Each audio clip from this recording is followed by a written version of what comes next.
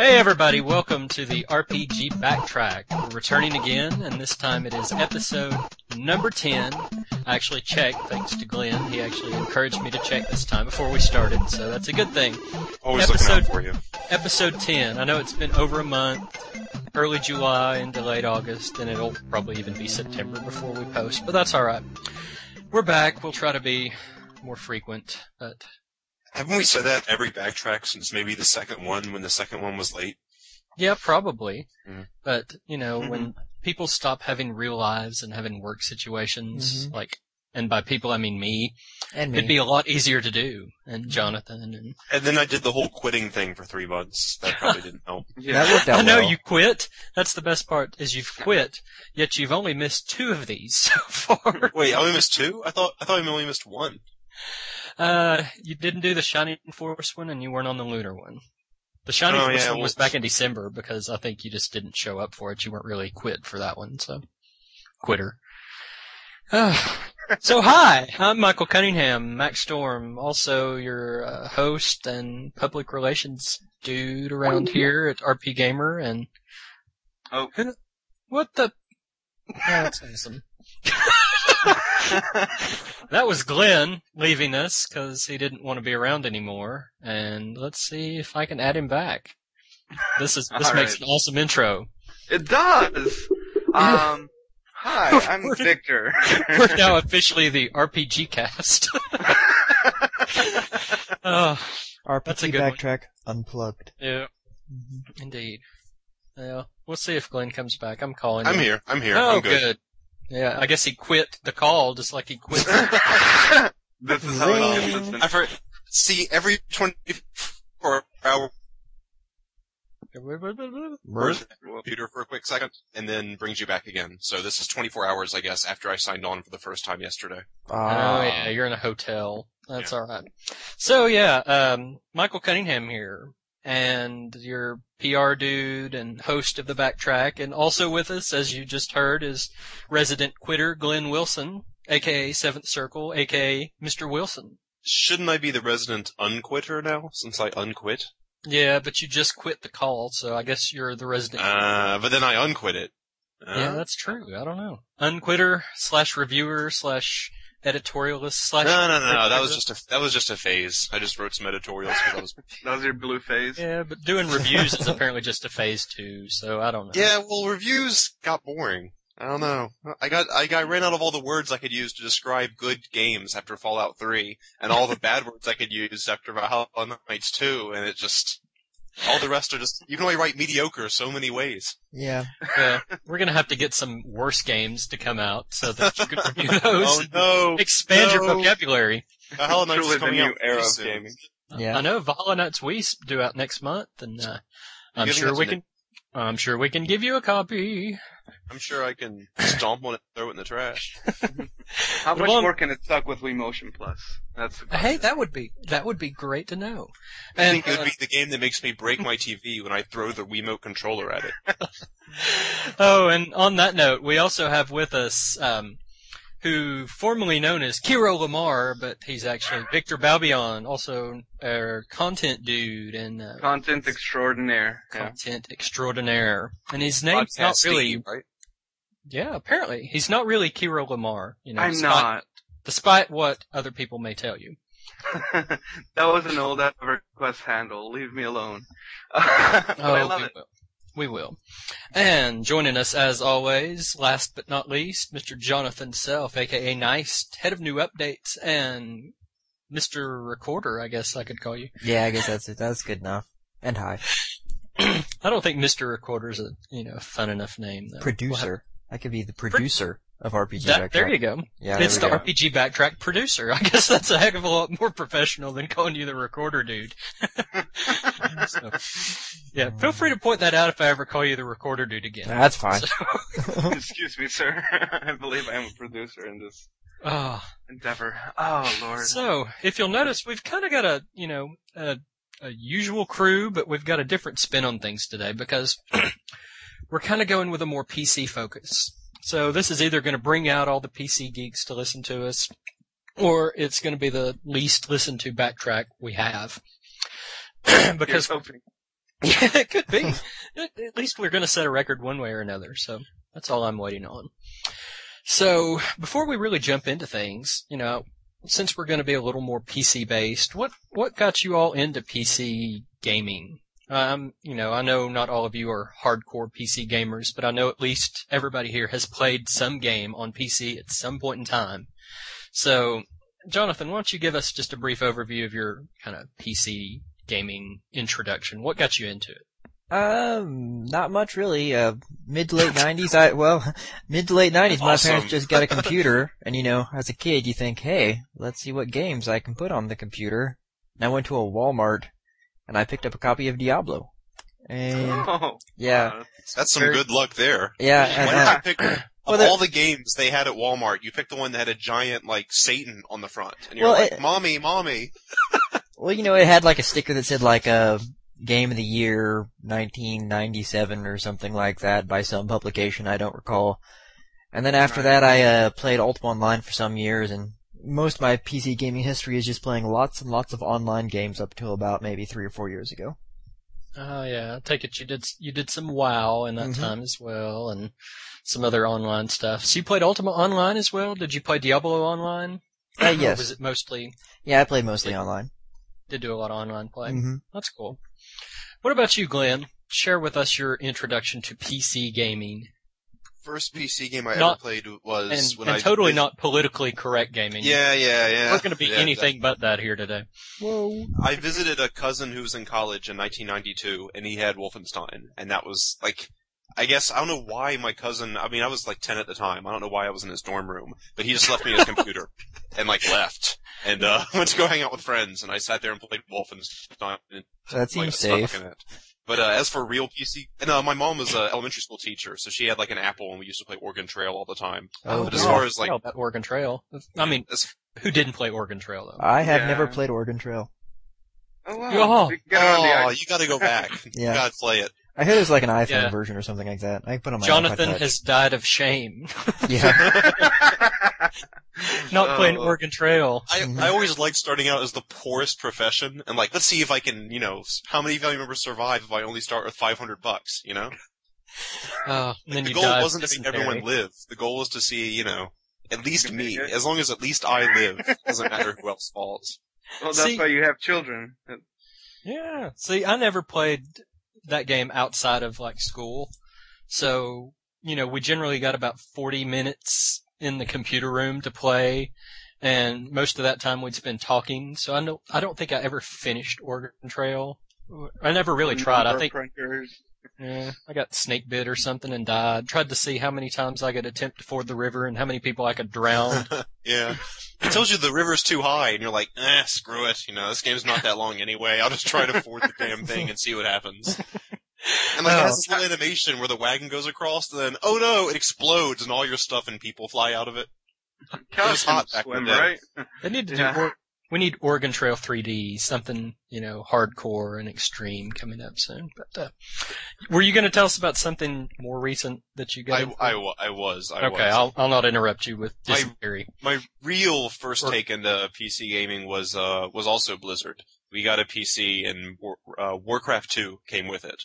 And then soon thereafter we picked up StarCraft, and then on and on.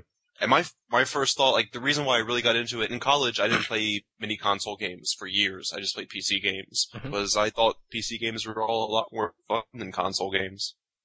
Well, there you go. I didn't have a PlayStation, but the friends I had who had PlayStations and I would play them, nothing on a PlayStation was as fun as PC games. And they were all playing Beyond the Beyond, probably. They were so I played Resident Evil ugly. 1 and 2 and Metal Gear Solid and stuff. But we've already hit PC, snobbiness, and we haven't even got to Victor yet. Yeah. So this is awesome. Well, for me, for good gaming systems, there was the Super Nintendo was awesome, and then there was a lot of meh, and then I got a PC and started playing Blizzard games and Western RPGs for the first time in my life. It was these are actually fun. Why am I ever going to play a SquareSoft game again?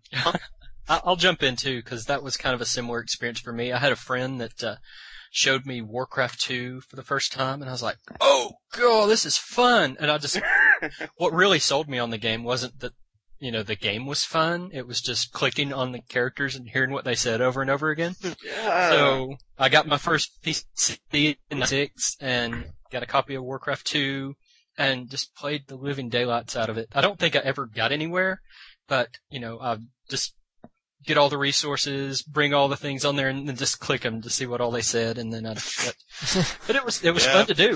That was my goal. All he would do was send peons to the mine and just click on them all day. You could never pry them off the computer. Just click all the peasants. What? What is it? Screwball. Oh, but yeah, apparently our topic today is Blizzard, but it's not really, so maybe we should change this midstream. I don't know. Alright, Victor, maybe you can save us. What's your PC experience? Well, I mean, I grew up in Bolivia, and over there we were getting a lot of, older consoles late. Like, we didn't get the NES, and we actually got the Famicom before we got the NES, like in 89, 90. Huh? And a lot of dictators and all. No, okay. Sorry. Oh yeah, I mean, it is all bad, and I mean, half of the stuff we got was like black market consoles and knockoffs and stuff. So, but as far as PC games go, those seem to be a lot more prevalent. So my uncle had a computer, and he had, I remember, Jazz Jackrabbit, Commander Keen, and the first Monkey Island. Oh yeah. All there. So it was like this. It had platformers, it had adventure games. It was awesome. And I'm gonna have to change my mind. That Warcraft 2 was not my first PC experience. Not counting Oregon Trail, but when I was like preteen, like 12, maybe 13. We had a neighbor that had a computer, and we were like, "Oh, cool, let's go over and play." And I got introduced to Leisure Suit Larry. Oh dear. Wow. Yeah. At 12 or 13. And talk about a shocking thing to experience at, the age of 13. And I was over there with like my whole family, and we were all watching this cool new computer game, and then some other things started happening in this cool new computer game, and next thing you know, I wasn't allowed in the room anymore. I don't know why. What's she doing to that lady? I don't know. It still had the best like age verification system ever, though, because they'd ask you quiz. Yeah, they would ask you questions about like Congress and laws and driving tests and stuff. This day and age, if you got those right, chances are they wouldn't let you play it instead of the other way around. Yeah. Thinking about it too, now that you mention it, probably the first PC game experience I had was probably BBS's way back in the day. Oh, that's pretty old school, yeah. Yeah, I don't know if you'd count that at PC gaming or not, but absolutely. What yeah, else could you do it, I was probably playing BBS's on a Apple IIc with a 300 baud modem, which we overclocked to 1200. I mean, magic, let me tell you. Yeah, that was probably like early 90s. Yeah. Yeah, that was a while back. Mm-hmm. But yeah, I mean, ever since then, I've been PC crazy. I mean, I loved a lot of consoles. I think the PSX is probably the last console that I really enjoyed having. PS2 ended up just being the thing I played Katamari on. So. You might be the only person on Earth who can say that and mean it. Oh. Well, I mean, the him whole and my JR wife, apparently. You and women everywhere. Me and women everywhere. But yeah, I don't know. I was always a bigger fan of the RPGs. I grew up with your Wizardry, Ultima, Baldur's Gate, all that stuff. So, JRPGs always seemed a little off me. I hated the fact that I couldn't do mean things in JRPGs. I was always saving something, having some stupid convent or whatever, and like, you play Fallout, and so like I can make a kid pickpocket a grenade off of me, and then he explodes. So then you're a child murderer for the rest of the game. Does it right in your stats? No, not if they pickpocket. Rank 8 child murderer. No, not if they pickpocket you. Oh, that was why you did it that way? Yeah, they deserved it if they did that. It's very old school. It was that is my PC gaming background. I mean, going into it, I've played everything. Last game I've been playing is Wolfenstein, the new one, which is really weird. So there you are. All right, so that kind of gives us everybody's background. It looks like we've touched on everything except Bethesda. Thing that we're going to talk about, yeah. Yes, we're going to have a big Bethesda love fest, and we've gone all around them and talked about, more Blizzard than anything and all that kind of stuff. So I guess Bethesda can thank Blizzard for us having this podcast, because we can love on them because a lot of us started playing Blizzard games to start with. So yeah, it's like the 7 degrees of Kevin Bacon. It's the 7 degrees for PC relations. So. How far you are from the Lost Vikings. Okay, so Bethesda, I think that most people associate Bethesda with immediately Oblivion and Morrowind, and Fallout 3 now. Yes. But because that was my first experience with them. Well, Bethesda actually made the first John Madden football game. Oh wow! And the first Wayne Gretzky hockey. Because did you know that, or did you look it up today? No, I looked it up. I mean, I've been gathering information, so this is. I mean, don't think that this is me just keeping track of the gaming industry since 1992. Yeah, It's just be like, yeah, I knew that. I knew these that. are just interesting things that I found out. But yeah, I mean, they started off as a gaming. I mean, as a sports developer, and apparently a bunch of the developers were fans of GURPS and the Hero system and all these other tabletop games, and they decided to make this gladiator fighting game. It was actually never meant to be an RPG. It was supposed to be this game where you had gladiators that went around in cities finding championships, and then eventually you would get to the Imperial City and have the grand tournament. And in the meantime, you could do these side quests, which were very RPG-like. And eventually that just kind of overtook the project, and you got Arena. Mm-hmm. Elder Scrolls. And they kept the name because apparently they had already printed all the marketing posters and stuff. So initially Arena was just called Arena and was going to be an arena-based game. And they eventually decided, oh, well, I guess this is really an RPG now because we added so much crap to it. Well, yeah, they just kept iterating on the side quests until they actually became the focus of the game. And then they just threw out the gladiator thing altogether. Oh, wow. And see, this is kind of interesting because I didn't, know this before you shared this with me. And kind of looking back at their track record up until Morrowind, they still did a lot of racing games and sports games that I had no clue because, here I am thinking, oh, Bethesda. That's the only thing I associate them with is Elder Scrolls and now Fallout 3. And, they did bowling games, lots of bowling games for the PC. They did some drag racing games for the Xbox. A Where's Waldo game. In part, that's why. I mean, Bethesda was never on my radar until Morrowind came out and all the press and all the hype for Morrowind.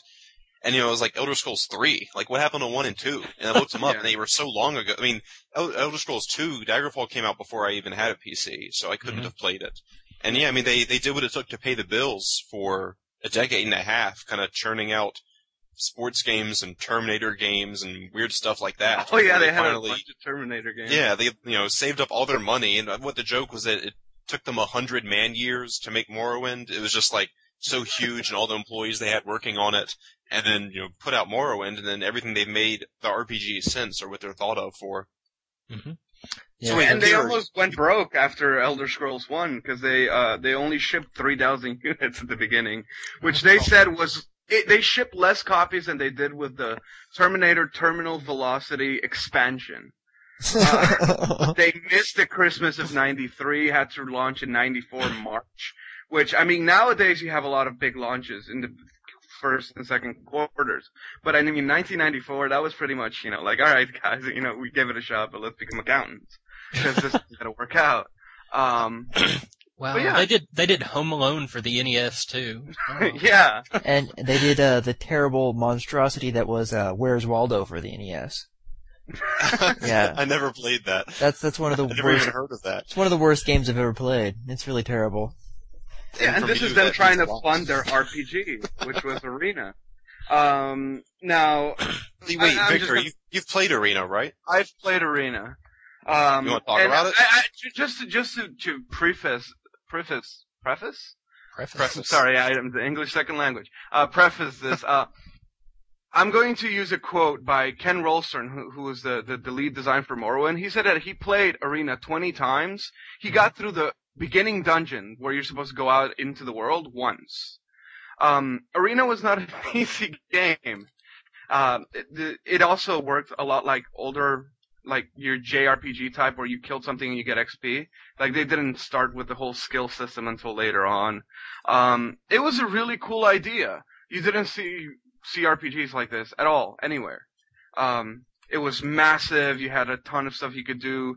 You had freedom to move around wherever you wanted. If you wanted to, walk to another city, it would take days, but whatever. So it was really novel. I mean, it was really exciting and interesting back in those days. But what type of game was it? I guess it was 2D. I mean, what was it? Just no, nice it was 3D. No, it was. So it was in first person like a wizardry game?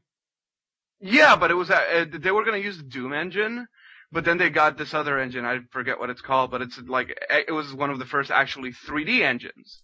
So if you were to take Morrowind and make it look like it was released in 1994. It wouldn't be far off from Arena. Except for the mechanics and all that. But I mean, just as far as how it looks, you're running around, it's 3D, you attack enemies on screen in real time, and, if you want to try Arena, it is available for free download from as is Bethesda Daggerfall. site. Yep. As is Elder Scrolls 2 Daggerfall, yes. Yeah, Just and I as a mean, they have instructions on how to run them with DOSBox, because you're going to need DOSBox. Mhm. But we're going to get into here why Arena and Daggerfall failed so miserably, and that's that even if you have DOSBox, these games are almost guaranteed to crash on you at some point. They Right. were horribly buggy. I'm glad to see they're still keeping that up with Fallout 3 and their... Yeah, Yeah, I was Yeah, saying, when we're you're saying that's an content. old legacy, that's like all PC games. Yeah, Yeah. no, like if you Well, think especially Bethesda just Bethesda. started Yeah. screwing up with it, no, this is all in line. Well, you know what is so fantastic about them though is the fact that they release stuff that is known to be buggy, known to have problems left and right. Yet they're still great games, and they win like Game of the Year awards, and people give them 5 out of 5s and love them. So it's absolutely mind blowing that these games, what they could be, even if they had the time to touch them up and make sure they ran well. So. And it speaks to how awesome and creative these guys are, because the concept of a world this big scares the hell out of most people, because I mean they're MMO sized in some cases, and I mean we're talking dialogue, we're talking you have to build cities, you have to do different architecture, quests. It's just astounding the amount of work that goes into these things. And I think it shows. I mean, people are still saying that Arena and Daggerfall are the best games ever. Not a lot of people. Not sane people, not sober people. Not me. But, I mean, there's people that really love these games. And when they did the 10th anniversary thing and released Arena, I think it reminded a lot of people of a simpler time. It was kind of like seeing Mario 64 for the first time.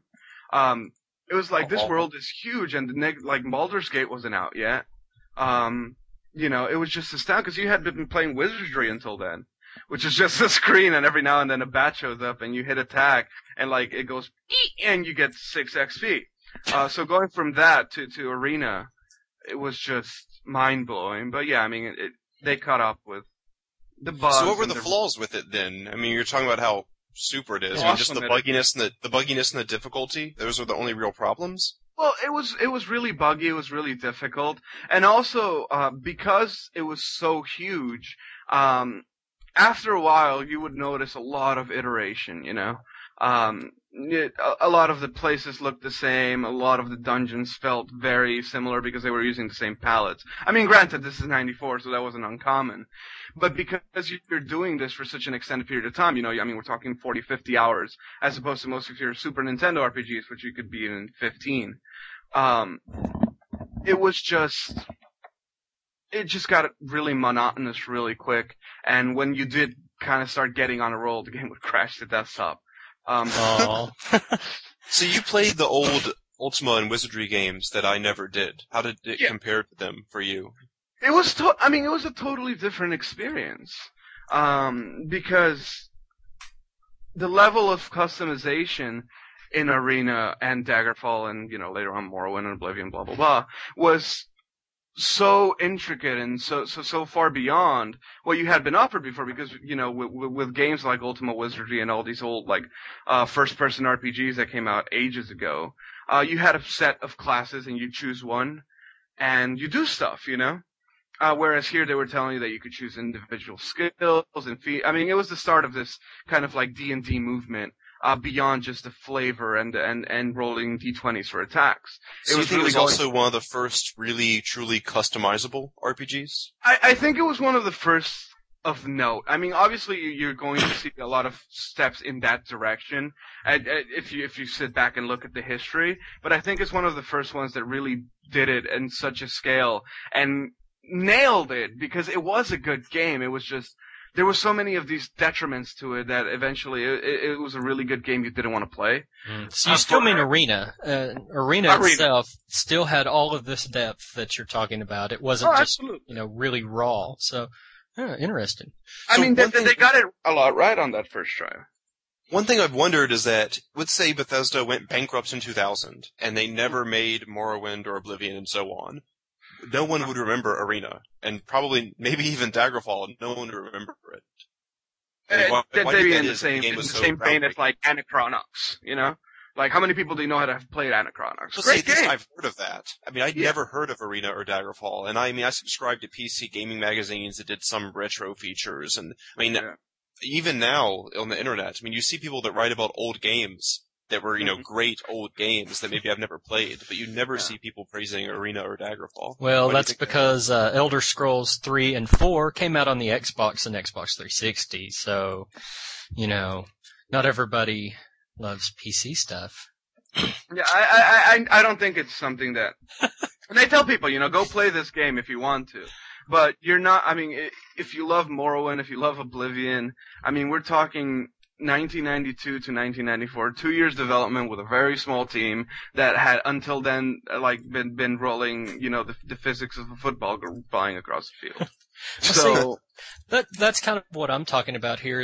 I don't really think it's so much the fact that Morrowind and Oblivion hit the Xbox and Xbox 360 as much as the fact that gaming had changed so much by the time that Morrowind was released. It was a totally different mindset because, back in 96, it just really, you had, Warcraft 2 and Diablo came out shortly after that, or longly after that, but after that. Yeah. And, you jump into the time when Morrowind was released and it was 2002? Well, I think the technology had finally caught up with what Bethesda wanted to do. Oh, absolutely.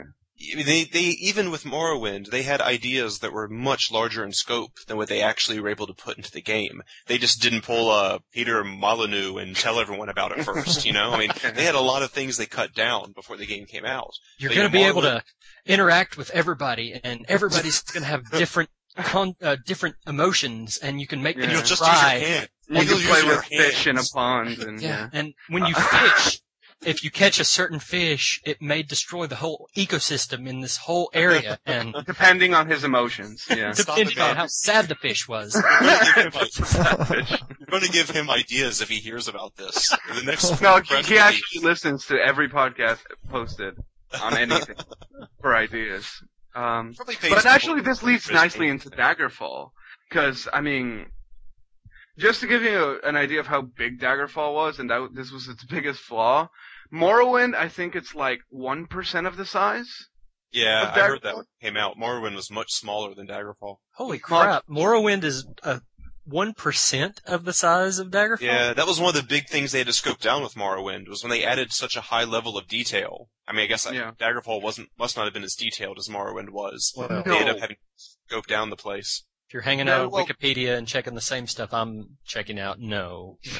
No?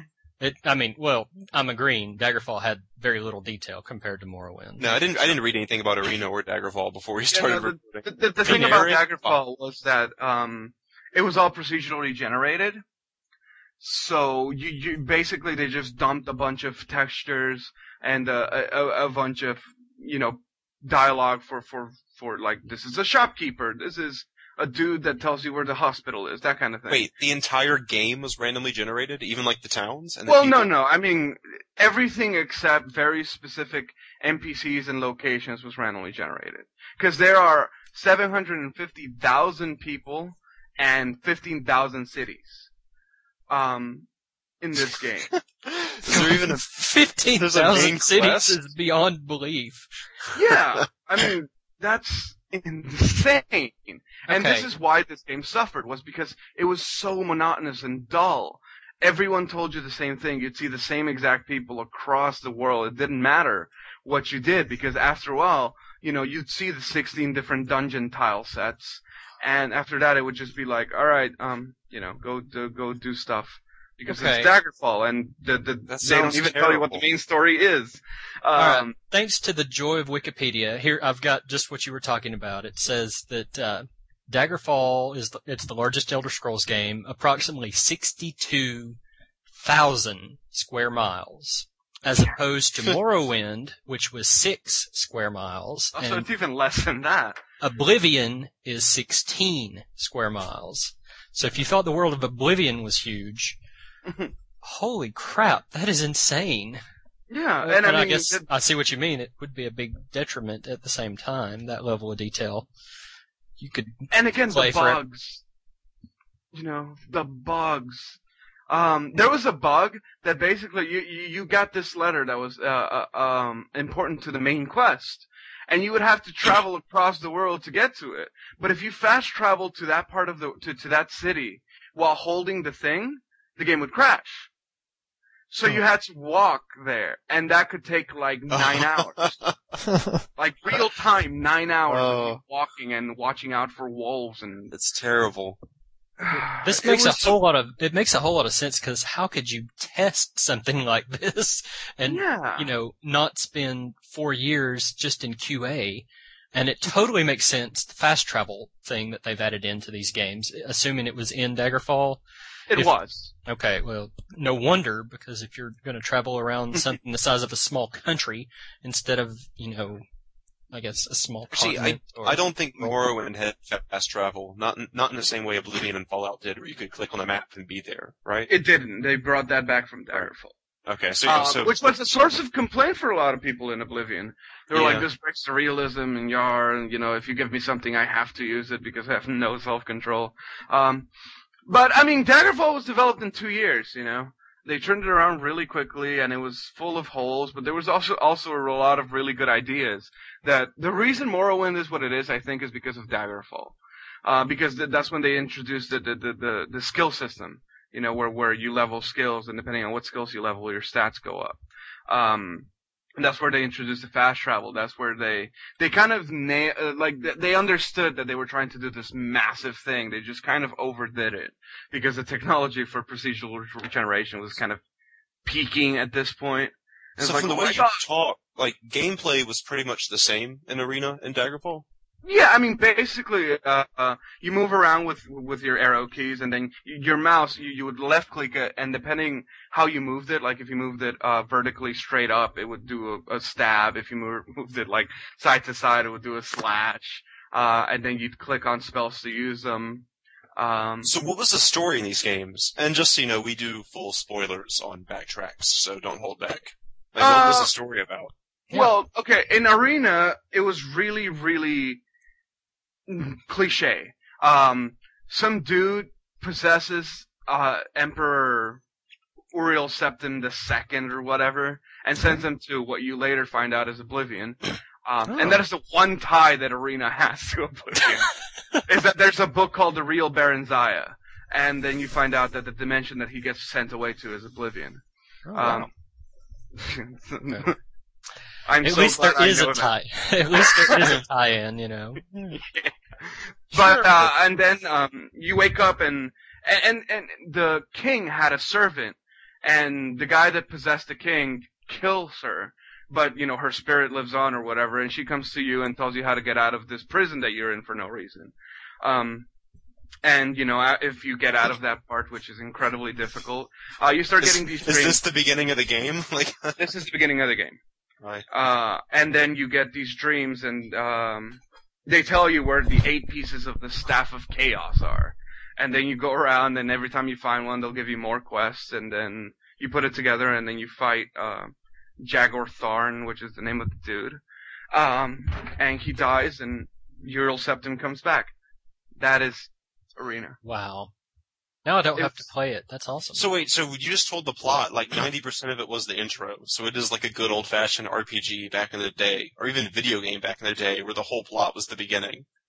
And then you just go dungeon crawl, and nothing really happens until you get to the final boss, and then you see the Well, ending. and you have guilds that you can get into. You have side quests. It's just, like I said, so much of it was side quests based around a gladiator game. The side quests kind of... Was it interesting side quests? Like Fallout 3 had great side quests, and Oblivion had great side quests. They've gotten a lot better at it. So it was more like...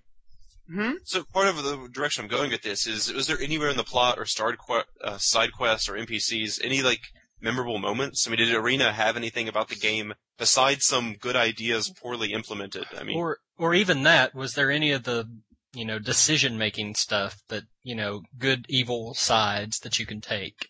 I mean, you could break into houses and then the guard. But the thing is, if the guards come out, you could just kill the guards. Not really. Most of the quests were this. Hey, there's a insert item here in the dungeon, insert location here. I wish I had it. And then you'd go and grab it and come back, and they were like, oh wow, I am so grateful. And you do that. Really, it's like every JRPG. Or in any MMO that's ever been created. So that was Arena. And I mean, Daggerfall isn't, it's not a whole lot different. I mean, they do kind of, because they had multiple endings. So they do kind of like really investigate. I mean, was it multiple endings like the way Wizardry would, where it all came down to the decision you made in the last 5 minutes of a 40-hour No, I had 6 endings. And they were all vastly different. Like, in one, so the god of death and destruction, whatever his name was, would like get his heart back and come back to the world. And then there was another one where the empire would unite under one banner and be happy. And I mean, it had some variety. They put a lot more work into the main story, which. So were there set towns with set people in them? You said that the whole game was randomly generated. Were there some set things that most of the game, except for like very very story relevant stuff. Because when you have 15,000 cities and like 20 of them are tailored by hand, it's hard to say, yeah, most of them were. No, like, it was very, and I mean, this is all taking place in different places in Tamriel, which is the,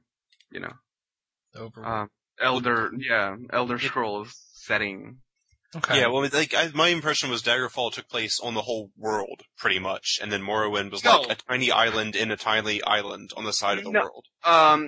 This takes place in High Rock, which is where the Bretons come from. Morrowind takes place in Vivariel. Oblivion takes place. Oh god, this is really tough. Cyrodiil. Yeah, Cyrodiil, and then Arena takes place in some other place, which I really don't care about. It's all part of the same, but I mean, you haven't played 2 games in the same area yet. Which I don't know. They're probably gonna have to retcon Daggerfall. Why? Because it's too huge? Yeah. I mean, how do you justify 15,000 cities and 750,000 people? That is interesting. I'm looking randomly at the, generated. If you go to Very elderscrolls.com, you can go to the codex and see the world map, and it shows all the different places, like Cyrodiil's right in the center. Yeah. Morrowind is in the top, right side of the map, the east side.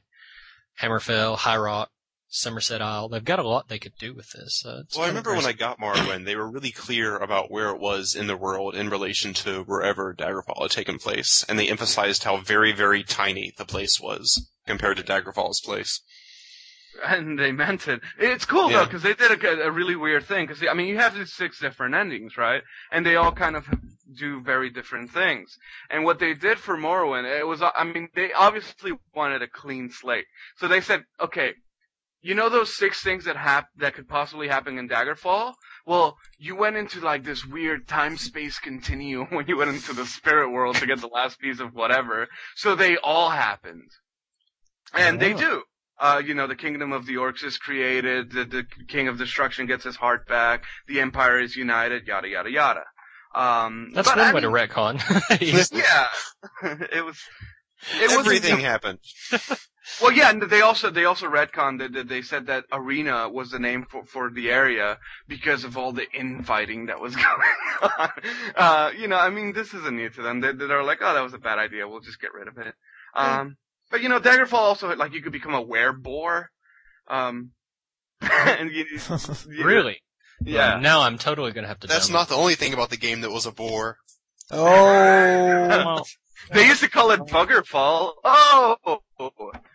Anyway. You could become a vampire werewolf. A lot of the ideas that you see really expounded upon in Morrowind started in Daggerfall as really sloppily. It's really weird because they nailed it with Arena and they just needed to get it, tighter and more interesting. But with Daggerfall, it seems like they just went off the deep end in a completely different direction. it really seems like they just had somebody that was like, Arena was awesome. Let's make it 5 billion times bigger.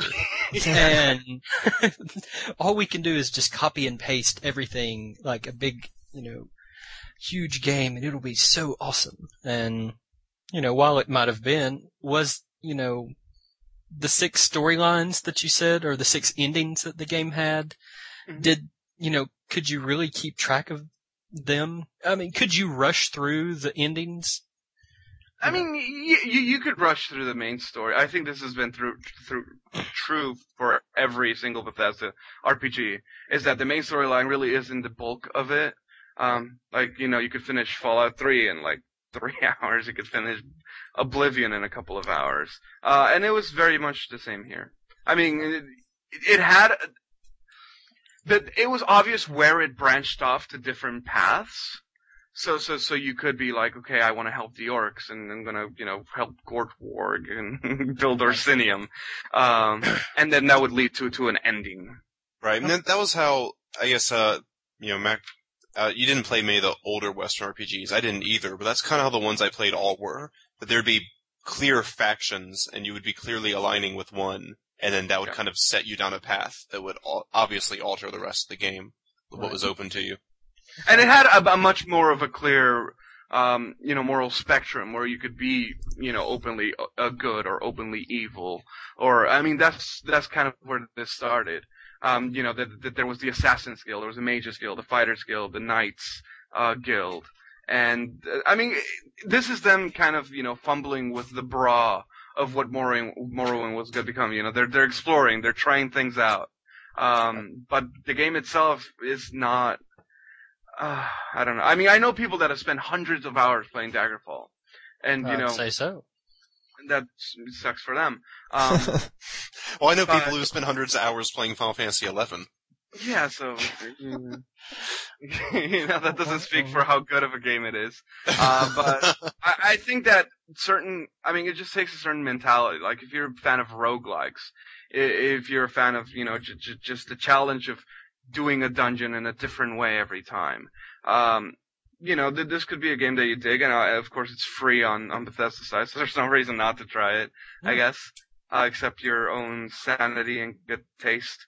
I will say, when Bethesda first put it up, I remember you specifically warning me not to try it because of how horrible it was. Because I asked you if it aged well. I was like, is this something I can download and play today and enjoy? Kind of like Diablo 1 I can still have fun with. And Fallout I can still have fun with. I was like, it's like Warcraft those? And you're like, or... no. Go away, Glenn. Don't try it. That's because I care for you as a friend. But our listeners, who you don't care about, should try this Yeah, they game could play, and I'll give it a shot, Alright. See how it goes. So those are, the first 2 that not a lot of people played, and I guess with only one of us having played this on the podcast, it actually had 2 expansions. Oh, really? Yeah, Daggerfall? that's where they introduced, Daggerfall. That's where they introduced the Red Guards, which are the dark-skinned warriors of old, or whatever. I thought Red Guard was a separate game that Bethesda made. Like a spin-off. I don't know if it's... Maybe you're right, I'm going off old memory. No, these are not games I have played. I played Daggerfall. I have not played Battlespire or Red Guard. So this is not... From what I'm seeing, they were originally designed as expansion packs, but they actually became kind of their own thing. Battlespire and Red Guard. So there's 4 I guess. really bad Elder Scrolls games. If I'm wrong, blame Wikipedia. So, Yeah. But yeah, that leads us cleanly into Morrowind. Morrowind. Mac, have you played Morrowind? Not yet. I actually just ordered a copy for PC. Found one really cheap, Oh yeah. and I you did figured, say hey, You see how well not I for listen. PC, for Xbox, really cheap, and it's forward compatible with the 360, or the 360's backwards compatible with it, whatever you call it. So I'm gonna give that a shot, and I may like it's it. the Game of the Year one. I believe so. Okay, because that has the expansions in it. I think that's the only way they sell it now. Yeah. So I'm gonna give that one a shot. But what about Morrowind? Glenn, you played this one. I guess this was your first take into the Elder Scrolls. Yeah. So to understand how much I wanted to play this game, when Morrowind came out, it was right about the time my laptop couldn't play new video games anymore. And I want to play it this is like, it came out in 2003, I think. So, I got a laptop in 2000, and this was before they would even put graphics cards in them. So, I mean, I couldn't play it on my laptop. So this is when I was just transitioning back to console games, and I was home for the summer. And while I was working 2 jobs to pay for the next year of college, in my spare time, I would get on my annoying brother, who I didn't get along with, his computer, when he wasn't around, and that's how I played Morrowind. So I would wait for my brother to leave his room, run in there really quick, play Morrowind as much as possible, until he came back and kicked me off his computer. And this was around me working about 80 hours a week between 2 jobs. So I didn't finish Morrowind, but that's not an insult to Morrowind at all. I got so burnt out by the end of the summer that I just kind of, when I had spare time, would lie on the floor and stare at the ceiling until I fell asleep every day, every night. And so I didn't finish Morrowind, but I got really close to the end, and I played it for a long time. I did a lot of side quests. So I mean, that's how much I was looking forward to it. And it was like I said earlier too, that I'd never heard of Bethesda before. I'd never heard of Elder Scrolls before. It was just, this game had so much hype. This is around the time too that my favorite Western RPG companies were kind of going bankrupt or about to go bankrupt. And I was under the impression, I don't know if it's correct or not, so the opinions of Glenn do not represent the opinions of RP Gamer, but I was under the impression at the time that Bethesda was handed lots of money by Microsoft to make it for the Xbox. I was kind of bitter at the time because, like, Surtech had just kind of gone down, Computer Gaming World, whatever made Might and Magic, they had just gone down after 9 bombed. So and Troika was heading down in flames. So these RPG companies that I cared about were all going down, and then this one I'd never heard of was paid by Microsoft to make an Xbox version of a series that I'd never heard of before. And it was just so hyped that it was kind of like I was resentful, but then I really want to play the game too. Like, how great will this game be if Microsoft let all these other companies die and then bought this one to make Xbox games? Is that correct at all? Did you guys hear that? No. I felt, I mean, it was like, I remember Troika dying, and I remember all these, the whole deal with Interplay getting sued by BioWare. Yeah. Interplay was going down too. Black Isle died right about this time. Yeah. Luckily, they went off to make great things. A lot of them went off to Obsidian, didn't they? Yeah. We're waiting for Alpha Protocol to see if we like Obsidian or not, though. Yeah, but they did Neverwinter Nights 2 and Knights of the Old Republic 2. Let's see if they can do something original. No. Alpha Protocol might be pretty good. I don't know. Knights of the Old Republic 2, from what I heard, isn't backwards compatible. It's buggy on the 360. It might work, but it's buggy. I'm PC dude, so.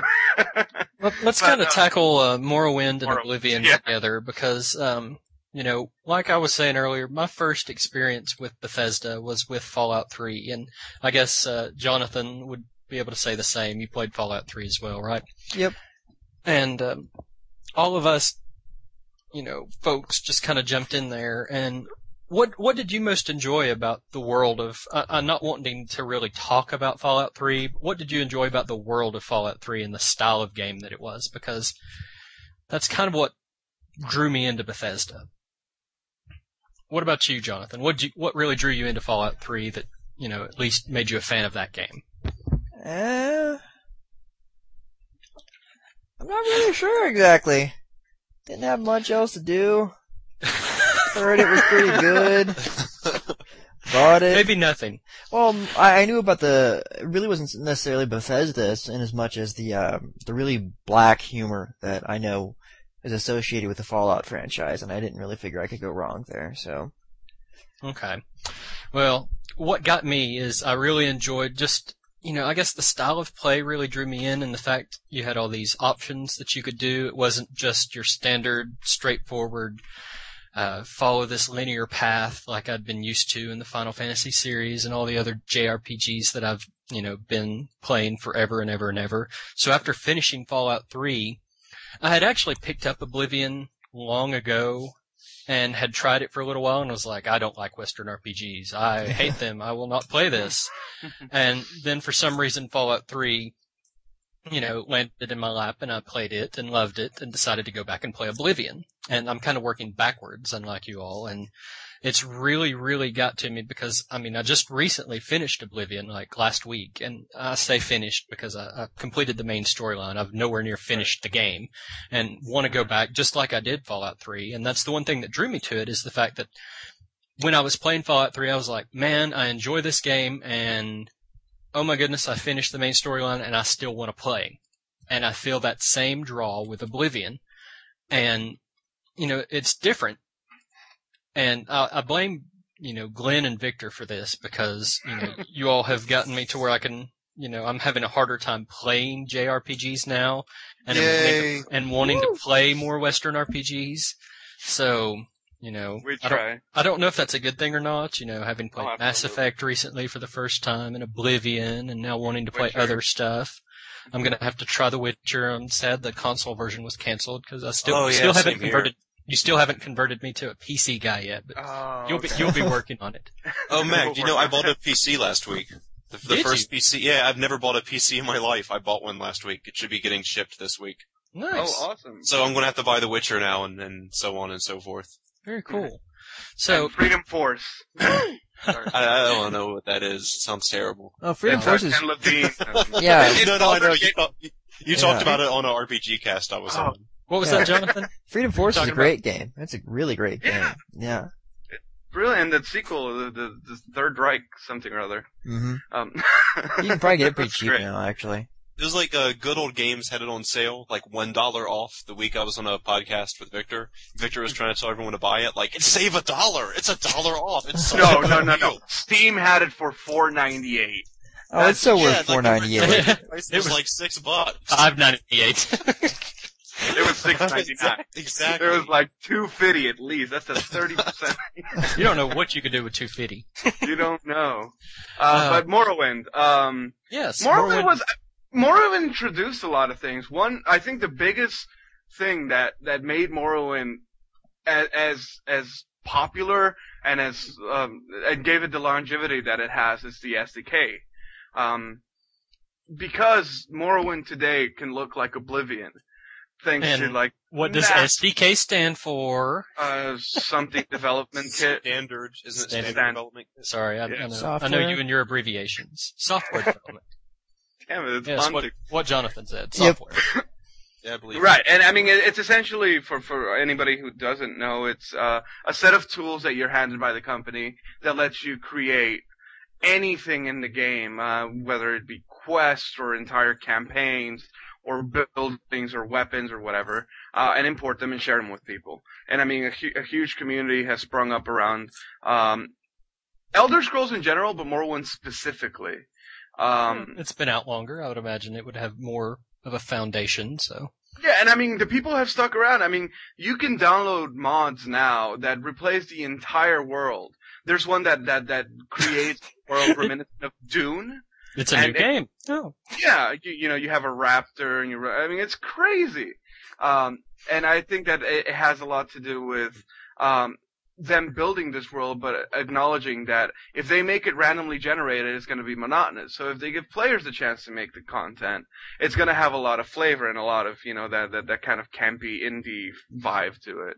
And, it's my favorite part of Morrowind and Oblivion is that you can mod them to do cool stuff. Well, this is something I want to know, and since you kind of going back to Arena and Daggerfall, like I said, I've worked my way backwards, and when I was playing Fallout 3 and people said, oh, it's going to be Oblivion with guns, and then people said, no, Oblivion is Fallout without guns, and I've noticed, you've got a really, really similar play style. The combat system's so similar. Your interactions are so similar. Does that work back to Morrowind and Daggerfall and Arena? I guess Daggerfall and Arena would be a little less, but when did that start? When did it, I can see a whole lot of, Fallout 3 and Oblivion similarities. Does Morrowind have the same, Daggerfall, Arena, in terms of gameplay? I would say the opposite. I would say that from the ones I played, Morrowind and Oblivion are very similar, and Oblivion and Fallout 3 are not as similar. Okay. I would say See, that... this is coming from someone that's just played Oblivion and Fallout 3, so I can see similarities there. I'm not saying they're identical or Morrowind is just a slightly more flawed, probably depending on who you ask, but slightly more flawed version of Oblivion. Oblivion and Morrowind were really similar. It was just more the same. It was like Persona 3 to Persona 4, only Persona 4 probably had even more differences than Oblivion had over Morrowind. Okay, so if I go back and play Morrowind, having just played Oblivion, there'll be some things I may not like, some things I may like better. You're doing it. Yeah. The thing about doing it backwards is when you play the better version and then you try to go back to play the inferior one, and then I can talk more at length about it because I did have a lot of thoughts on Morrowind, but yeah, go ahead. Something I've known Victor's talked about before is when you have the development kit out there and with the patches that were released and then users saying, I didn't like this about Morrowind, I'm going to make my own patch that fixes it. So if you go now and download enough major user patches, they fixed up Morrowind. You can play Morrowind and have it be just like Oblivion, only in a different world with different quests. Or be like something completely different. You can change the battle system in one of 40 different ways. You can add new guilds. You can have companions. You could have, anything. Which is right. For Mac, looking at the tiny differences between them. One of the things that really annoyed me about the game was that these stupid bird enemies that can see you from miles away. And you're just walking on the path, and all of a sudden these birds are attacking you from overhead. And they're hard to hit. I know early in the game they did way too much damage. I died to birds a couple of times. Okay, to be fair, they're not birds. They were undead pterodactyls. It kind of kills the impact when you say that. Dying to a sparrow is a lot more damaging than dying to an undead pterodactyl. All I know is I don't remember what they were called, these stupid birds. So that was my biggest problem with the game. And also, one big difference that I liked in Morrowind, and I know we've talked about this before, now on the backtrack, but one of the things I really liked about Morrowind was the sense of exploration was much better in Morrowind over Oblivion, I thought. Oblivion was it watered down the quest interface, so that if you went and talked to someone and they said, go kill this vampire, you'd have it marked on your map. It'd be this giant red dot. You just head straight there. There's a vampire there, and you kill him. But in Morrowind, they didn't have the compass. The quest compass is what I'm talking about. They didn't have it in Morrowind. The thing that I love about Fallout 3 and Oblivion. Other Western RPGs. I completely understand why they did it, but I kind of wish there was an option. Play the game. Yeah, exactly. I wish. And you can mod that out too. I think let me throw a point out there and see if I'm making any sense. I think that in Morrowind after Daggerfall, I think they tried very carefully to craft as much of the world as possible. Something that they did again in Fallout. But Oblivion was 2.5 times the size of Morrowind. So I think it just came with the territory of one, being able to fast travel, so there was a lot of the world that you just didn't see because you were I don't feel like walking or riding my horse with the awkward controls. Actually, I never used a horse in Oblivion, but... Oh, really? So, okay. Yeah, it sounds like that's just me. As far as Morrowind goes, you say exploration's the good part, and that's one thing that I didn't do as much of in Oblivion as I did in Fallout 3, is I didn't feel like exploring near as much in that game. Oh, really? Mainly because... you could see the towns on the map, and the things that I did run across, it almost seemed like there was more than I wanted to explore. I kind of love the barren landscape of Fallout 3, and running across something was a treat. Right. Well, no, I was the exact same way. I explored a lot more in Morrowind and Fallout 3 than I did in Oblivion. Because in Oblivion, you'd explore, and it was it was almost like what Victor was saying about Daggerfall.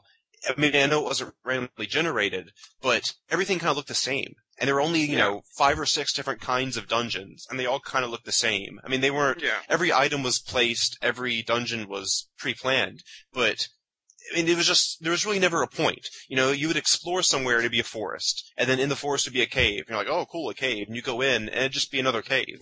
You know, in Fallout 3, you would explore and you'd find stuff. I mean, you would see, I mean, it was kind of part of the dark setting too that Jonathan mentioned was, you know, it might be like an old theater, and, you know, for something straight out of the 50s, like a drive-in, but then there'd be like raiders there. And then like you go into the raiders hideout, and there's a lot of raiders, and you go far enough and you find like, mutated bears, and you'll see like where the raiders and the bears have been fighting. I mean, I guess like there were rewards to exploring, and maybe you'd find that in that one place, and there'd be nothing else like that anywhere else. And you'd find cities of raiders, and maybe they had the super behemoth or super mutant that they had in there, and you know you could let the mutant loose and have it run around and kill all the raiders. I mean, there were rewards to exploring in Fallout 3. And I feel it wasn't quite that powerful, but Morrowind was the same way. Morrowind had some epic scenes, yeah. I mean, like Morrowind when you go into this one cave and, you know, it opens up into this massive underground cavern where there's actually a fortress inside that has full of dwarven artifacts, and it's just like, holy crap. Yeah. I mean, Morrowind had a lot more rewards, and like you said, it was a lot more into the dwarven thing where you could find all these, what do they call it? Dwemer? Was that the name for it? Yeah, in Dwemer. So you could find all these, you know, Dwemer ruins and artifacts right underneath the areas that you'd been walking over and never thought much of. Yeah. And Oblivion didn't have that. And it falls into the quest too, where I was starting to say where, you know, I didn't like the compass. In Morrowind, someone would give you a quest and they would say, you know, head south of the town. You'll see a forest. Head into the forest until you see. Exactly. I mean, they'd give you these directions. It felt like this real world that you were exploring. Like, I mean, there's one point that I need to know that you can sell me on this now. Yeah. I know that it doesn't have the compass detector, but does it give you the quest log that gives you those exact directions? Because that's the one thing I hate when I'm like, oh, you told me to do that, but I forgot what in the world you said because I was playing 5 days ago. No, yeah, the journal fills in like 17 pages for every quest, yeah. Okay, so I can go back and check at any time that I'm supposed to go south of the town, through the forest, and find this. Right, and past the second rock on the right. I don't mind that. I don't mind that kind of stuff. So I guess I don't want to be too spoilery for you since you're about to play the game, but one of the most like awesome moments in that game came at a point where in a pretty large city, someone gave me directions within the city of where to go. Where it would be, I mean, I'm making this up, but it would be like go to like, you know, where they throw their garbage, head down a few levels into this basement. And it was like this place that you'd walk past 100 times in the game, but when you followed these directions, it was like the entrance to an underground organization. And it was just so cool that like this place that I'd walked by so many times, and then someone gives you these specific directions that I could have done at any point earlier and just never had, even though I was exploring a lot. And like you find this whole area under there that you didn't know was there. And a lot of quests just had those really cool moments where a rock that you'd passed by so many times and it meant nothing, and then someone just tells you to walk around it, and there's like an entrance to an underground there, and there are just so many things like that. And what you're talking about, Mac, with the directions being the quest log, the only problems I ran into in the game were the directions weren't always detailed. Like I remember one of the last quests I was kind of stuck on sent me to a cemetery of some sort, where I was supposed to find a vampire in a tomb, but the problem was there were like 100 tombs. So, like, and they told me the name of it, but I had to go walk up to the door of every damn tomb to see if it was the right tomb. And I kept thinking, like, I'm going to pass it and not realize I passed it and go through It's immersion. Yeah. But, you say that and you're being cynical, but I loved that. I love that immersion. Here, let me offer a counterpoint, because for me, Oblivion exploration was one of the coolest things I could do.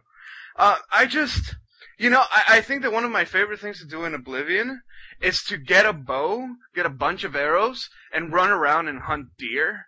Or like, I remember this, and this just sticks out in my mind. I have a few mods, so if I'm doing anything crazy, it's probably the mods working in there. But I remember I was running around this hillside, and I looked down, and near the water I see a light, and I was like, what is that, you know? So I start sneaking up, and I see that there's this little encampment with like 2 raiders, and one of them is sitting down, the other one is like running around being an idiot.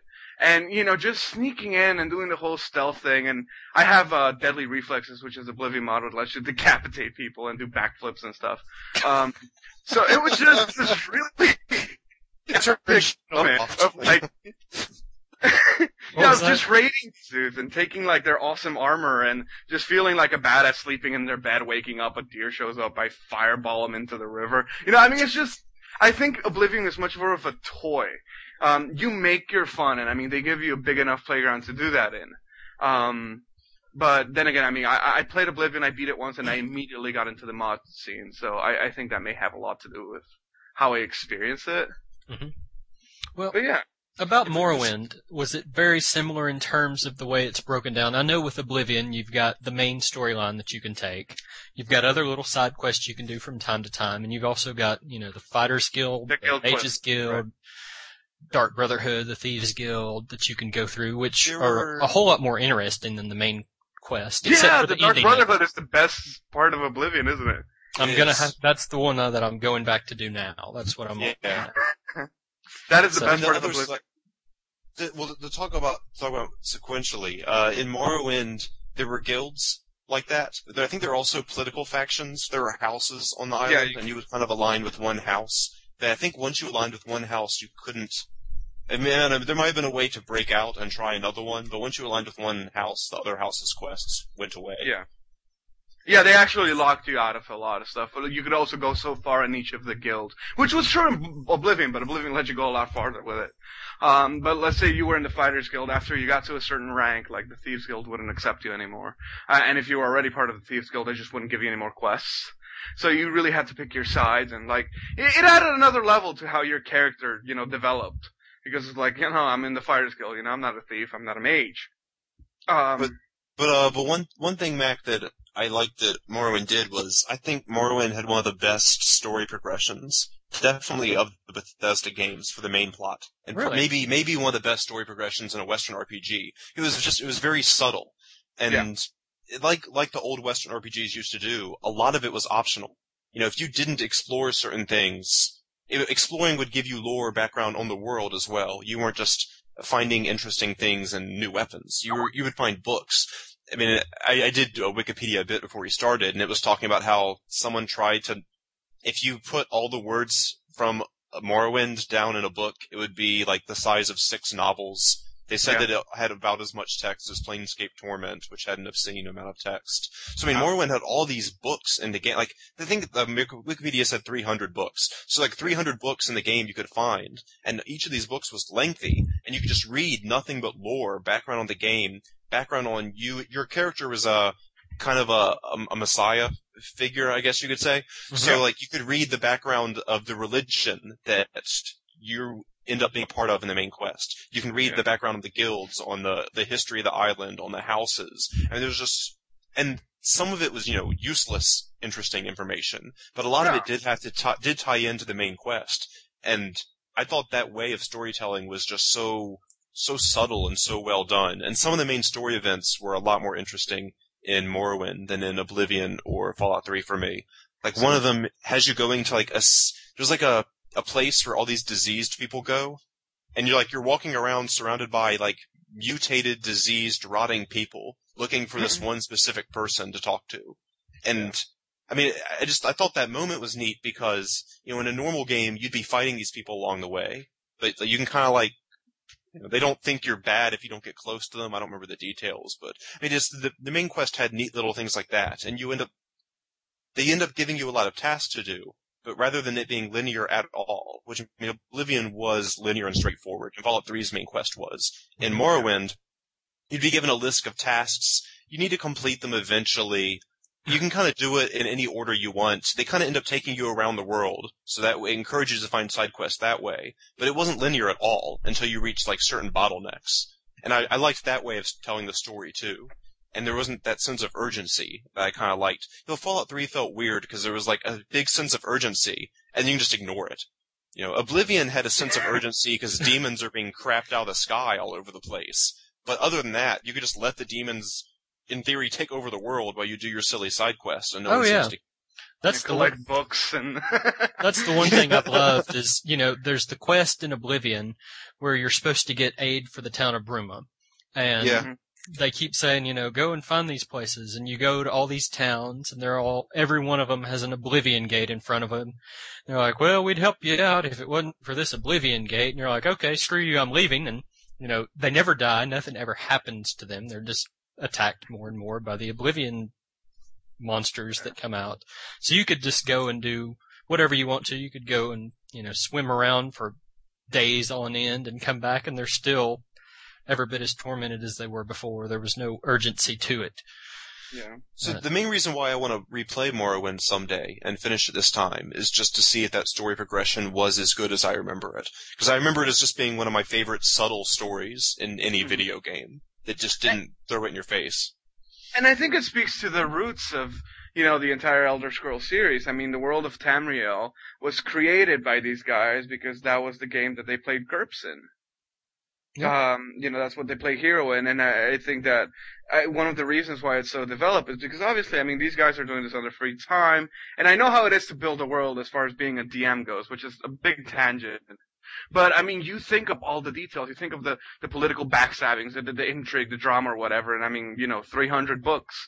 I think that there's so much depth to this. And, I mean, even the skill-up books, it'll tell you a neat little story that, okay, I guess this helps me if I needed to raise my hand. Oh, I remember that. You're right. The skill-up books were actually, like, anecdotes or fables that you would read or something. Mm-hmm. Yeah. Yeah. Very cool. I know that, that was one thing that I wanted to touch on too, was in Morrowind, is the leveling system similar to that of Oblivion? Because Oblivion, the leveling system, you level up by increasing your skills, and you increase your skills by performing your skills, and after increasing certain skills enough, you can go to bed, wake up, and ta-da, you're the next level. How is Morrowind in comparison? It's pretty much the same, isn't it? Yeah, it was the same. Morrowind does the same. Hey, Victor, in Morrowind you had to pick a class, right? In Oblivion you could just pick your skills off the cuff, but didn't Morrowind you had to pick between a preset? No, you could do all three. You could okay. Get him to ask you the questions, to do the very Ultima style, you're a moral person, you must be a knight. To me, that's an ogre battle style of doing things, but go ahead. Ooh, a Japanese style. Then there was yeah, no. Then there was the, you can pick a class and here's a preset set of skills, or you could just pick your individual things. Okay. So, I mean, it's very similar. I mean, Oblivion is just Morrowind 2.0. Well, that's the one thing about Oblivion that I don't really remember is I picked my class and started my character so long ago. When I started up again, I had just escaped from the dungeons, and I didn't feel like going through that part again and the character creation again. So I don't really remember the character creation process in the least. I just remember, designing my character and being like, oh, I like the way, this character looks. I think I was a knight. I used a sword.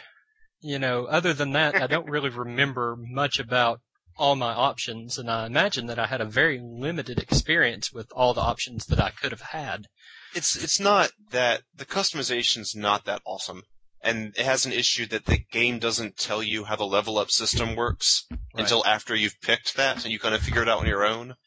So I think it's a problem people had with Morrowind and Oblivion was the way the level up system worked, mainly in that it was weird, it wasn't explained, and you can really screw yourself over bad while playing. Yeah. If you don't level up your endurance early, you're gonna have low HP the entire game because it's not retroactive. Stuff like that, Also, if you make your skills non-combat skills, as you level up, the enemies around you get stronger. So if you level up by jumping a lot, and then all of a sudden instead of kittens there are werewolves outside the tombs, you're screwed because your attack isn't any good. Yeah. So I remember people complaining about that too. So you can't just because it's not explained well. Mm-hmm. The way I have it set up right now is again with a mod, and essentially it gives you a different fraction of a point for your skills every time your skill goes up. So if I train my melee a lot, my strength will start going up. If I train athletics a lot, but it's irrelevant if your level just goes up with skill ups, but it doesn't give you attribute bonuses. Your attributes just come from your skills, which I think is a really clever way to do it. But I mean, I think that everyone should have the experience of playing the vanilla Morrowind and Oblivion. I do. And if you have an Xbox, you don't have much of a choice. Yeah. You mean if you don't have a computer, you don't have much of a choice. Yeah, if you don't have a computer, not a You do actually have a very big choice if you have a PC and an Xbox. Yeah. Well, Matt, what do you think of the leveling system in Oblivion? Since you beat it, I thought it was You think it was absolutely. confusing? I thought no, because I kind of understood what to do. I don't know if I totally understood what to do to raise each thing, or Mhm. the most effective way to do things. Because I can break it down for you. I would sneak around and my sneak would raise. I would I would try to pick locks and my security would go up. I would attack things with my sword and my blade would go up. I would cast healing magic and my restoration would go up. It made sense, but it didn't seem like I was doing things as efficiently as I could have. You just didn't plan it. I mean, you didn't say today I will increase my jumping, and then go. Well, yeah, and I would. You There was one point in the game that I went from the Cloud Ruler Temple all the way to the bottom, like the southwest corner of the map, walked. on foot, jumping the entire way. And, just to try to raise my acrobatic skill doing that. And I was like, oh, I'll just jump. And, I looked at it later on and I just barely made a dent in the whole jumping process. And The best way to raise your acrobatics is to fall off cliffs. I did that too. I didn't know that. I You tried to fall find, off cliffs, then you heal yourself so you can raise your acrobatics and your restoration together. Well, I'll tell you how it works. Essentially, each skill is set to a different attribute, right? Right. Your pick locking. Let's say pick locking. No, actually, let's say Pick acrobatics, athletics, and whatever that has speed in it. So essentially, you get 15 skill ups per level. Every skill up that's related to a skill will give you a +1 to your attribute at level up. So say if I wanted to get the maximum amount, I would just train 3 skills 5 times. And each of them to a different attribute, so I would get a +5. Yeah. I forgot about that.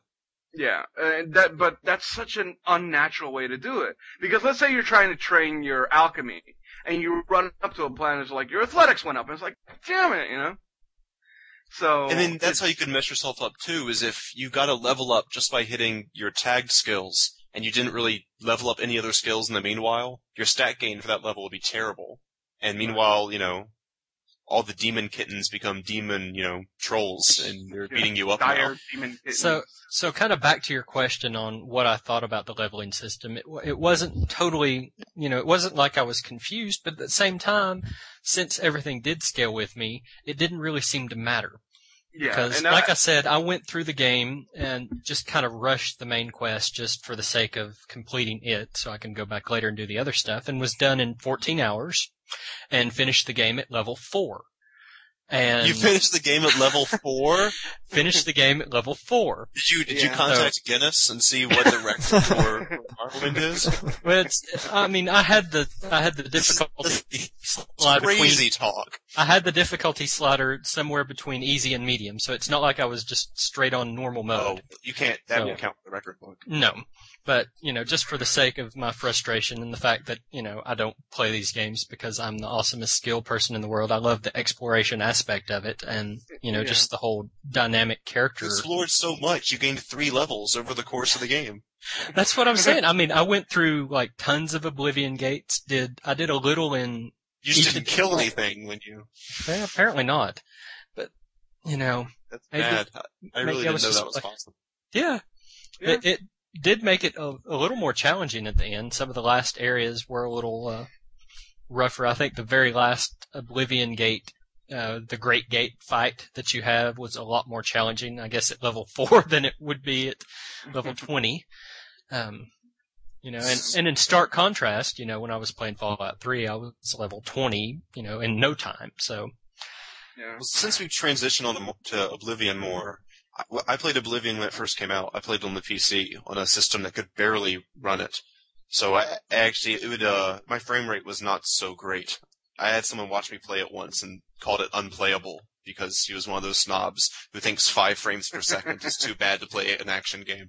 But that'd be a lot of people, I'd imagine. So I played it for 120 hours. I beat it in 110 hours, and then played for 10 more hours. I was trying to do another guild, but I got kicked out of the guild and didn't realize it, and then saved the game. And then getting back into the Mages Guild is such a pain in the butt that I was done with Oblivion after that. Yeah. So my main complaint. I loved Oblivion, excellent game, and in some ways. So okay, I wrote that editorial recently where Mac, you said I was crazy because of the way the real world and video games melt. Yeah, the fact For me- that you pass through downtown DC and you just can't believe that it's truly in one piece. Yeah. Yeah, Hey, you I look played at a the lot Washington, more Fallout 3 than I've watched, you look at DC. the Washington Monument and wonder why it's not in ruins. Yes, Where are so all I the have that zombies? issue.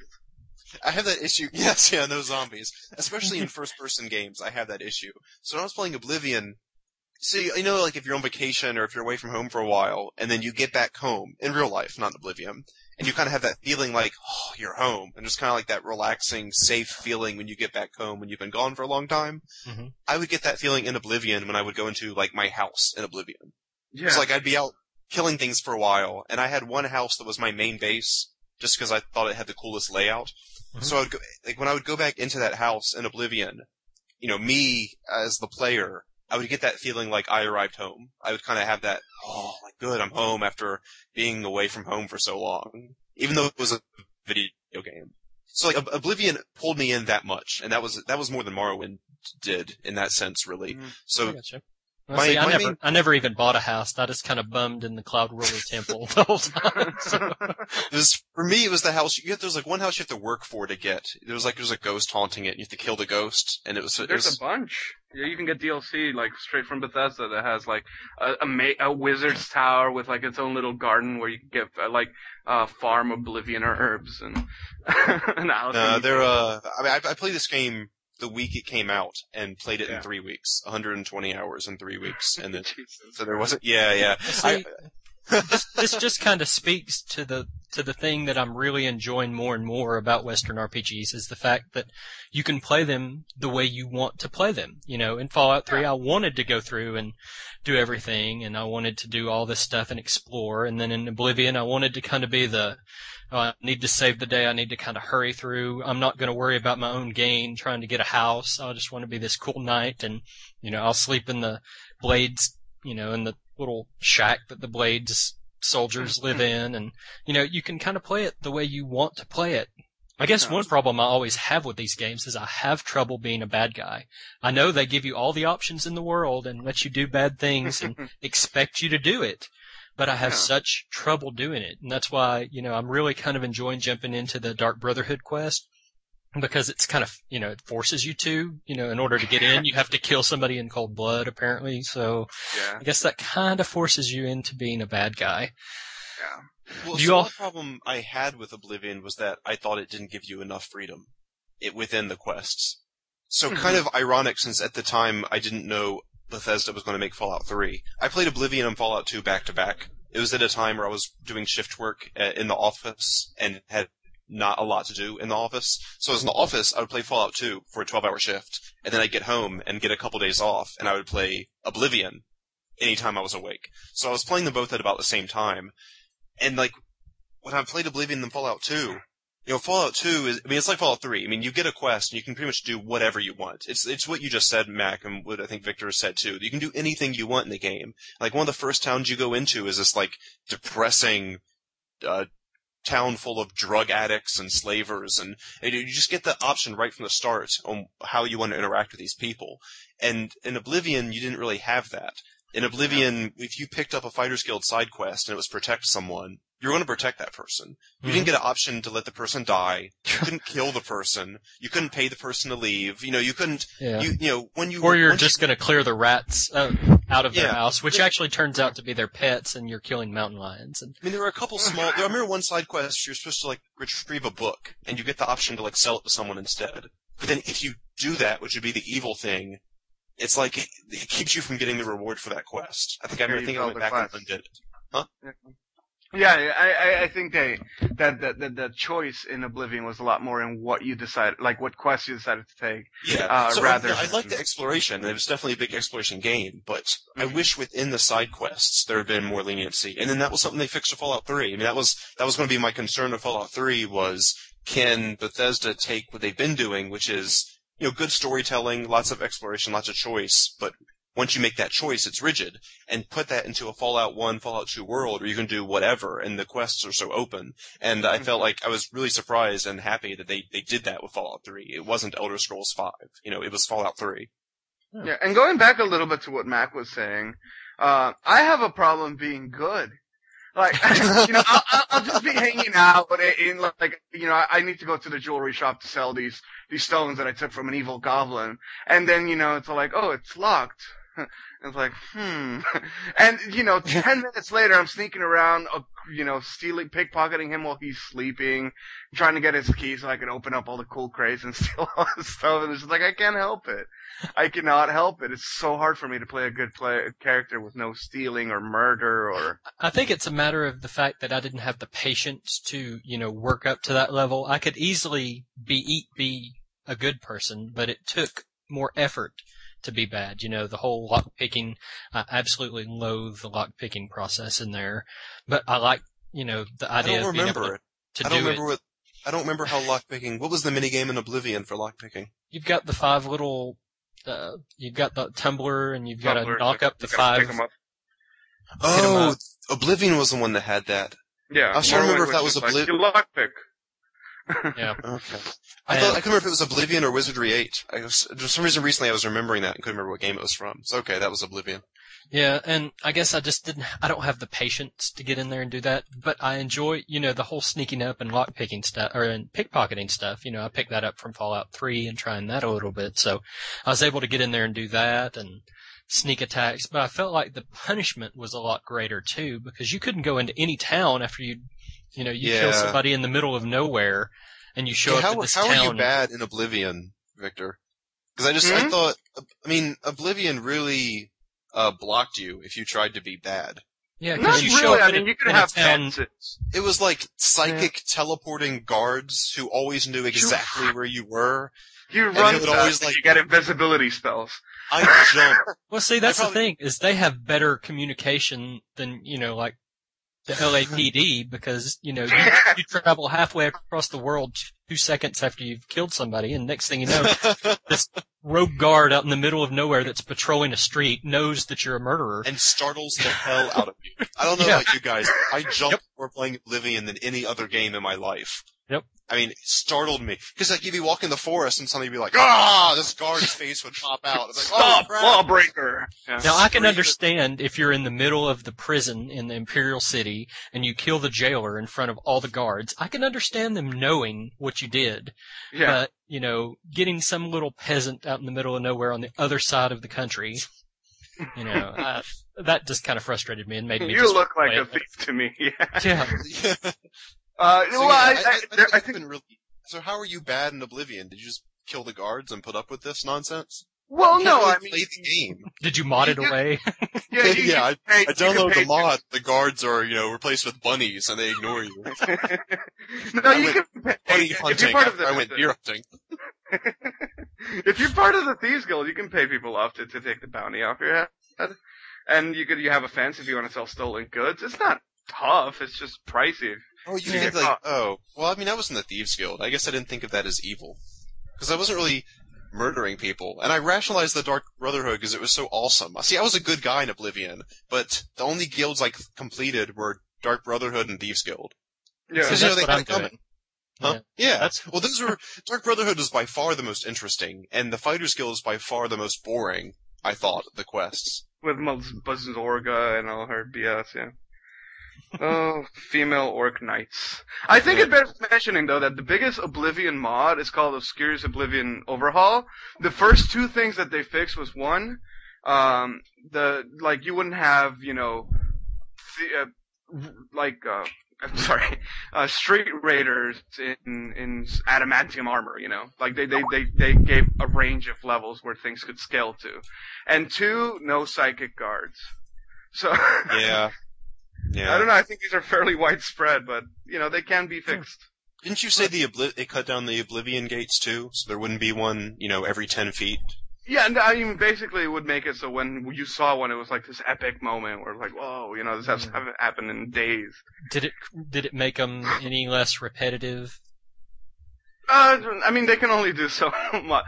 They could remake the entirety of the Oblivion area, but I don't know if anybody's done that. Yeah. I play a lot of campaign mods, though. So Victor, which of these games did you like the best, then?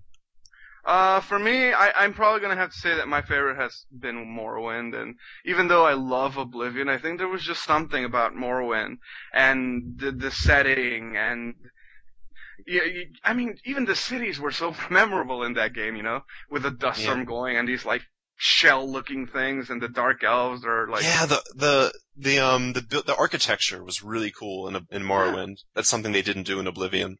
And the story was really cool, and yeah, I definitely have to say it was Morrowind. What about the expansions for both of these Tribunal and games? Blood Moon. Well, expansions for Morrowind added really cool things. One of them added the ability to turn into a vampire or a werewolf, which again came back from Daggerfall.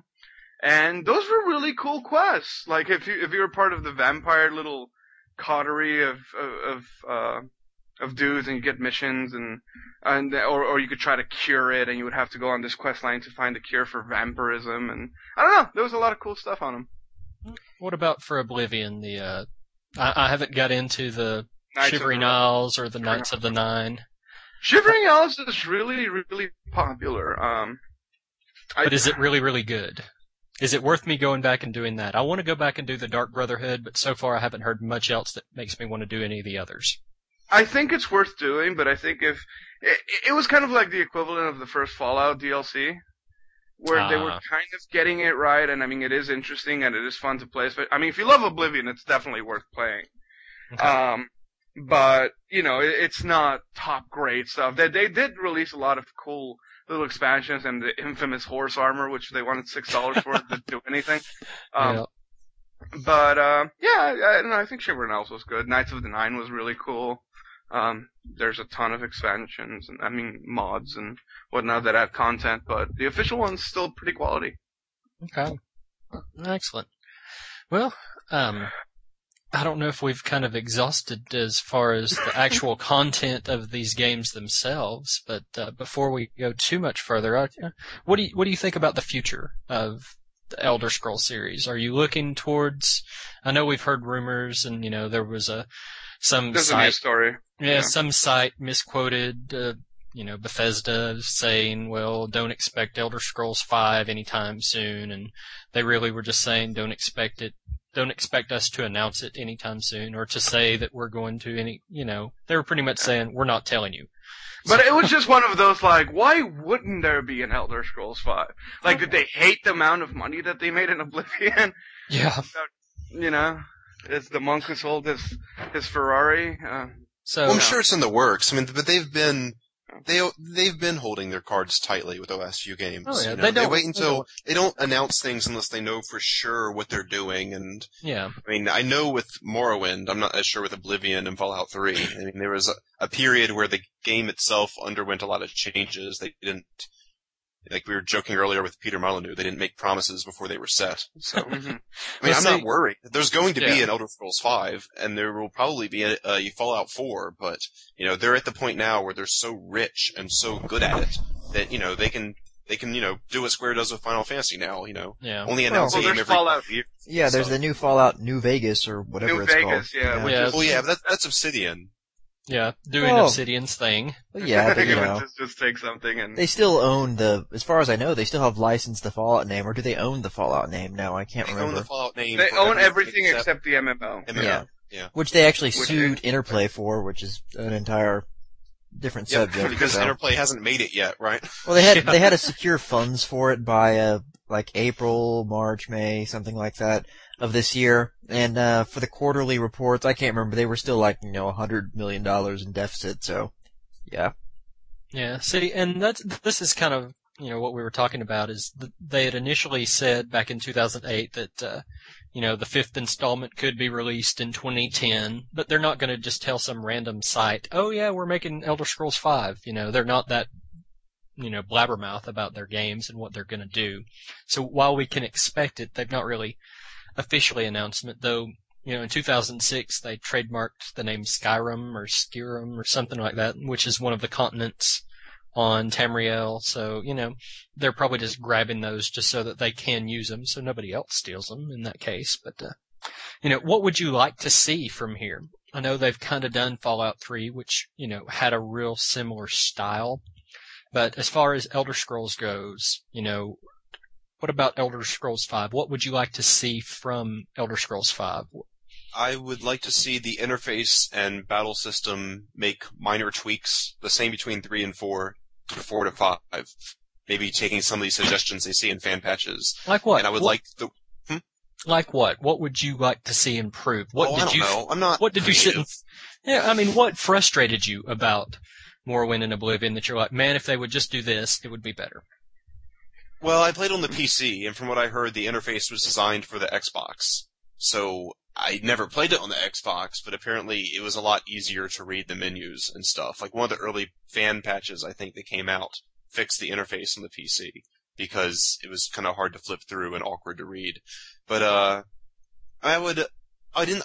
guards, the omniscient guards would be a great interface thing to change, a gameplay mechanic to fix. I mean, they got rid of the stupid birds, but one thing you could do in Morrowind is you could fly. Like, there was a spell, Fly. Yeah. And you would just cast Fly on yourself, and you could just soar across the world, and I thought it was the coolest thing, and they took that out of Oblivion. I mean, I don't know if it was because they were having draw distance issues, that there's something technical related that they took it out, but I wish that you could fly again. Like that, it was something neat because it was between walking and fast traveling. You know? Yeah. I would like to see them take kind of take a hint from Fable.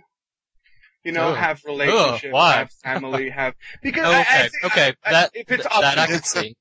Okay, that's one thing I would like to see come from it, so I can agree with that. Nothing else about the game would I like no, to see. nothing else. Well, another thing like Fable, I wish magic were more practical in Morrowind and Oblivion. I mean, as it were, I just don't see how you can play the game without relying on melee to some extent. I played Morrowind. You can make spells though. You can make spells and weapons. Is that what you mean? Like, but making spells wasn't as practical. I just don't remember it doing as much damage, or like I would run out of MP too fast. I mean, you couldn't go from start to finish of an Oblivion gate and just do nothing but magic and still be tearing through the level, you know? You could for melee, right? You could. I did Yeah. melee the whole way through Oblivion and Fallout 3, so I guess I can say that. I used a It's better. dagger once. It was a Daedric dagger in my first playthrough. Everything else was fireballs. Well, You didn't fireballs and ice spells and leech spells, and I had spells to drain mana. And I'm going to ask Jonathan You a could- question, you could not ask him Morrowind. to answer it right now. So, be thinking about this, Jonathan. Okay. You played Fallout 3, Yes. you know, a kind of similar style. If you were to see that in an Elder Scrolls type game, kind of be thinking about what you'd like to see. What kind of things would you like to see from Fallout, maybe make it over? Because that's one thing I'd say is something similar to the VATS targeting system. Now, I'm not wanting exactly the VATS targeting system, something for the, I would you know, think for magic.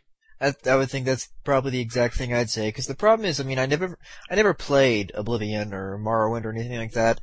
But, you know, it just seemed, you know, Bethesda makes good games, but, you know, as mentioned before, they aren't exactly known for their polish, and things just don't look real right when they're running, you know. And the VAT system, you know, added at least a little bit of depth that pulled me into it. So I think I'd actually play it if I had something like VATS. It couldn't be exactly VATS, but, you know. Yeah. Right. Because that's the one thing I'd like to say. Because the casting magic, you could do it, but it was a whole lot more frustrating at times for me, at least. So I just kind of like the whole melee aspect, and that's the direction I went, and I was happy with that. But, Especially if it went into slow motion, and then you could like see someone's head severed and blood would spray. And oh yeah, That'd be especially that would be fantastic, really yeah. cool. But I think that's one distinction they might keep between the two. Because Elder Scrolls has always been Yeah. an action RPG. And And see, Fallout you has could- always been a plausible, you know, yeah. more of a tactics. But see, RPG. that's the thing is you could do Fallout 3 guns blazing, shooting from the hip without VAT. So it's It'd just be an difficult. extra option.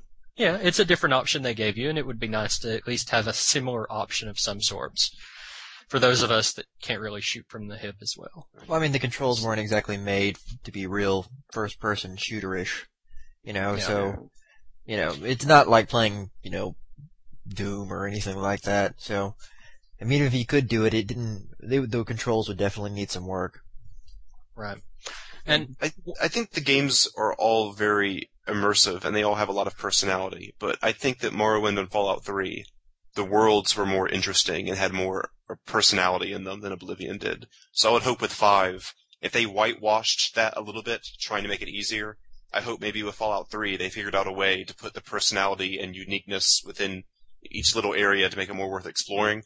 That's something they did really well more in Fallout 3, and I hope that comes back in Elder Scrolls 5. Yeah, and that goes with what I was saying earlier, that I thought Fallout 3 was more enjoyable for me because the world was less populated.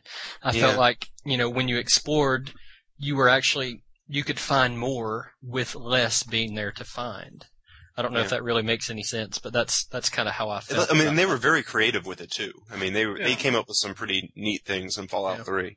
There was less in the world, but you could find so much more when you were looking, so. Yeah, and environmental storytelling, which will either immediately make sense to you or it won't. But, just being able to tell a story from seeing, like, a couple of skeletons lying on a bed and there's, like, a bunch of whiskey bottles around them, and the windows are blown in, and you're just thinking, like, this is the last moment, that they had as and I mean, just that kind of thing, I think, is what adds such a awesome level of immersion to Fallout 3, and hopefully you'd see it in something like go a little more low fantasy for the next one. I think would be really cool.